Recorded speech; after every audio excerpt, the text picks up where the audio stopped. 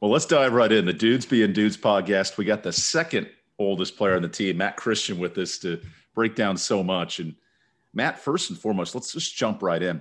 How does it feel to be one of the oldest players on a team where you have a teammate like Daniel Brown, who's barely 18 years old, and heck, you're 23 going on 24 here soon? It's a little different. Last year it wasn't as bad because we were all kind of mixed up the same. But yeah, this year we first got into that locker room, and you can definitely tell who's a lot younger and who's not. So it's a little different. What's the best old man joke they've made to you just from your teammates? I couldn't tell you. There's probably two or three every day. There's always something for sure. Where do you think being a sixth-year college athlete, that experience comes in the most? Probably just time management, I would say. Just like how to go about my business, I guess, and like when to like do extra things or when not to do extra things, or really just when to rest and when not to rest, or just knowing just the ins and outs a lot more.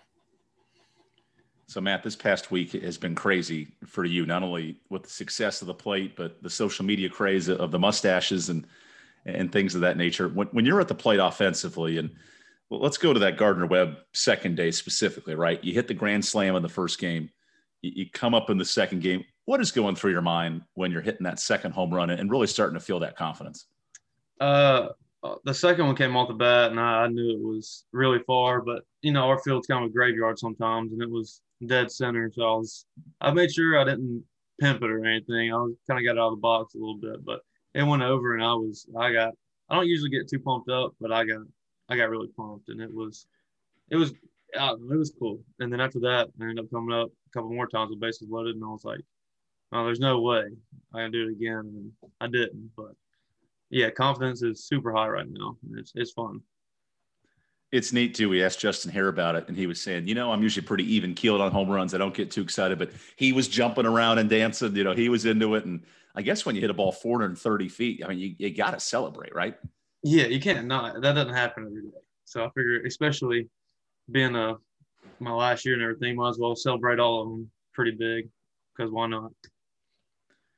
Matt, since you were in among 10 or 11 players that elected to come back, what went into your decision to saying, hey, I want to return for my sixth year and get one last season here?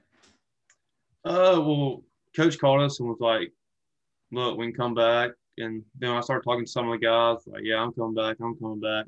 And I was probably one of the last ones to decide. And I was just really trying to decide if I wanted to go ahead and just move on and like start, I don't know, just real life, I guess, like getting a job and everything. And I was like thinking about it. It's like our whole core's coming back. All my friends are coming back. I was like, I can make money the rest of my life.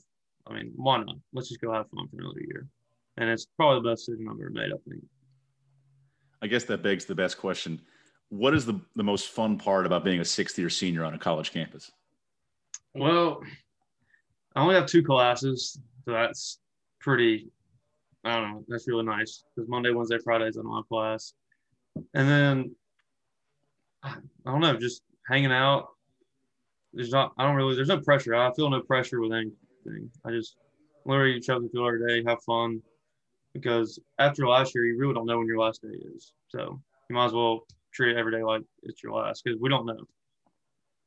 I know COVID has obviously changed some of the interaction you guys can have, but as a baseball player, when you're walking around campus and you see a teammate, to pull back the curtain a little bit, you guys love doing the helmet taps on home runs and, kind of the chest bumps and things like that. Do you high five anybody when you're walking around campus when you see a teammate, or how does that interaction go down? Oh, yeah, for sure. High fives are just, what's up, something like you never just pass by a teammate and don't have any kind of interaction with them. It's got to be neat too. I mean, not only this is your second year going on 3 years on campus, but you've been at multiple schools, you've had different stops. What have you enjoyed most about being here at Campbell? I think it's just really the program and just the guys. Like everybody's so bought in, and like we have a great time off field, on the field, and we're just always having fun. And there's not really anybody that's like trying not to have fun or like going to get in the way. Like everybody's kind of the same kind of guy. Really, everybody's laid back and just goes about their business, and then just does what needs to be done. But then we always have fun too. You mentioned that laid back nature. who do you think is kind of on the other end of the spectrum and it maybe is the most go-getter or kind of pushes you guys the most on that end of things? I would say Wolf or Babin. Babin really gets after it, just all the time. It's full of energy and excitement, and just trying to stir the pot with somebody. So I can't imagine the accolades, the conversation, all the stuff that goes into being a high school quarterback and eventually college quarterback. How does those weeks in the prep days compare to this past week you had with the national attention, the grand slams, and just kind of contrasting those two type of media attention? Well, let's see. If I was in high school, social media, I mean, it was big, but it wasn't as big as it is now. And then I definitely wasn't getting any kind of like Jerry Carabas tweeting at me and stuff like that. That was never going to happen because he's got probably 500,000 followers and all of them follow baseball. So it doesn't really compare, honestly. Yeah. What's it like being a high school quarterback in Alabama? Do you walk around like the big man on campus? What's that feeling like? I mean, a little bit, I guess, if there is a big man. I mean, my school, we had a bunch of guys going everywhere, and I went to a smaller Division I school. I mean, we had guys going to Memphis, South Carolina, Auburn. I mean, all the big schools. So I wasn't really the big dog, but I just kind of leading the pack, I guess. Yeah, that's kind of unique because when you think of baseball players now, there aren't necessarily on this campus someone you go, okay, I know that Matthew Barefoot or something, or there's that one guy that people know. Do you sort of enjoy that anonymity a little bit? A little bit, yeah. I mean, especially our campus. I mean, you kind of see the same people most of the time too. So you might not know them, but like you know who they are. You definitely know if they play a sport or something. So I like that part of it. Obviously, football may be one, but what type of sports have you enjoyed getting to watch and learning more about since you started college? Definitely golf, for sure. Golf. We watch a lot of golf, play a lot of golf, and I probably played the most probably during quarantine. Started playing more than I ever had, which I always played a decent bit, but this past year, I think most people on our team have gotten into it a pretty good bit. So if you can hit a ball 430 feet, I imagine you could drive it at least 300 yards? I don't know if I can get it 300. I hit it too high. We're working on it, though. We're working on it. Probably good 280. We'll say that. Someone who I always enjoyed watching play golf was Tyson Messer. I mean, he could smack the heck out of it off the tee box. Him and Yusko and other guys would see at the range and whatnot. I mean, what's that camaraderie like when you guys go to Keith Hills across the street and whether you're just playing or hitting some balls at the range? It's always 12 guys, probably 8 to 20 sometimes. And we go out there and scramble a lot, just go out there and talk a bunch of junk and just hang out. And it's just real relaxing. We don't really talk about baseball out there. It's just, and everybody's competitive. So we're all just trying to beat each other the whole time. It's so fun. That's what we like to do. No, absolutely. And I wonder if that equates to being an outfielder because, you're kind of sitting out there in no man's land. Maybe you say a word or two to Denning or Ricker or something like that, but there has to sort of be that calming presence to being an outfielder, right? Oh, yeah. Especially, I think, because, yeah, it had to be a lot more locked in on the infield, obviously, because, I mean, those boys hit it pretty hard. But, yeah, in the outfield, there's nobody to talk to. Like, if I'm at first, I can sit in there and talk to Waldy or Neto or Bryce or something, just chit-chat a little bit. But I think, like, after you're at bats or something in the outfield, you can really, like, think and process everything, just, like, if it went bad or if it went good, and, like, how they pitched you and stuff. You have a little more time to think about it. I think it helps. Matt, what's been the biggest adjustment? And I realize there's now an allotment of fans that can come to most ballparks that you play in, but just not having that same experience as a player. Do you notice that at all, just with the cutouts and maybe the different amount of fans than usual?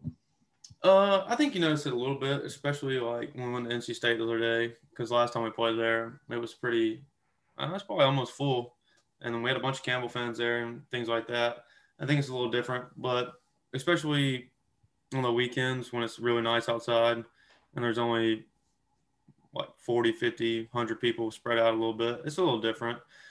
But I think I hope everybody can start coming out within the next month or so, and I think it'll definitely energize us a little more too. I am curious, to that point, especially because you've played so many home games this year and you haven't been in different states really and, getting ready for this schedule. What was the hardest part of doing a doubleheader? Now, granted, you had, I think, 10 RBI in that doubleheader, so it wasn't like you had much stress, but what is the hardest part of playing back-to-back? It's just you got a big mountain in front of you, really, with 18 innings in a day, and it's a conference game. So, I mean, you really extra have to lock in because these games really matter for our postseason hopes and dreams. But you just literally have to take it one pitch at a time, one inning at a time. Because if you're thinking about the fifth inning of game two when it's the second inning of game one, you'll just get caught up in the moment. You just have to go. It's pitch by pitch. That's kind of cliche to say, but that's how you have to think about it. I'm always curious about people's mindsets. And, since you were in a huddle, you were dissecting defenses for all those years. And now, like you mentioned, you're climbing these 7-8 hour days. That's even before pre-BP and infield, outfield, and all the stuff that goes into getting ready for a game. What type of mindset do you need to be able to have that pitch by pitch? Because that sounds great, like you say, but it's a lot easier said than done.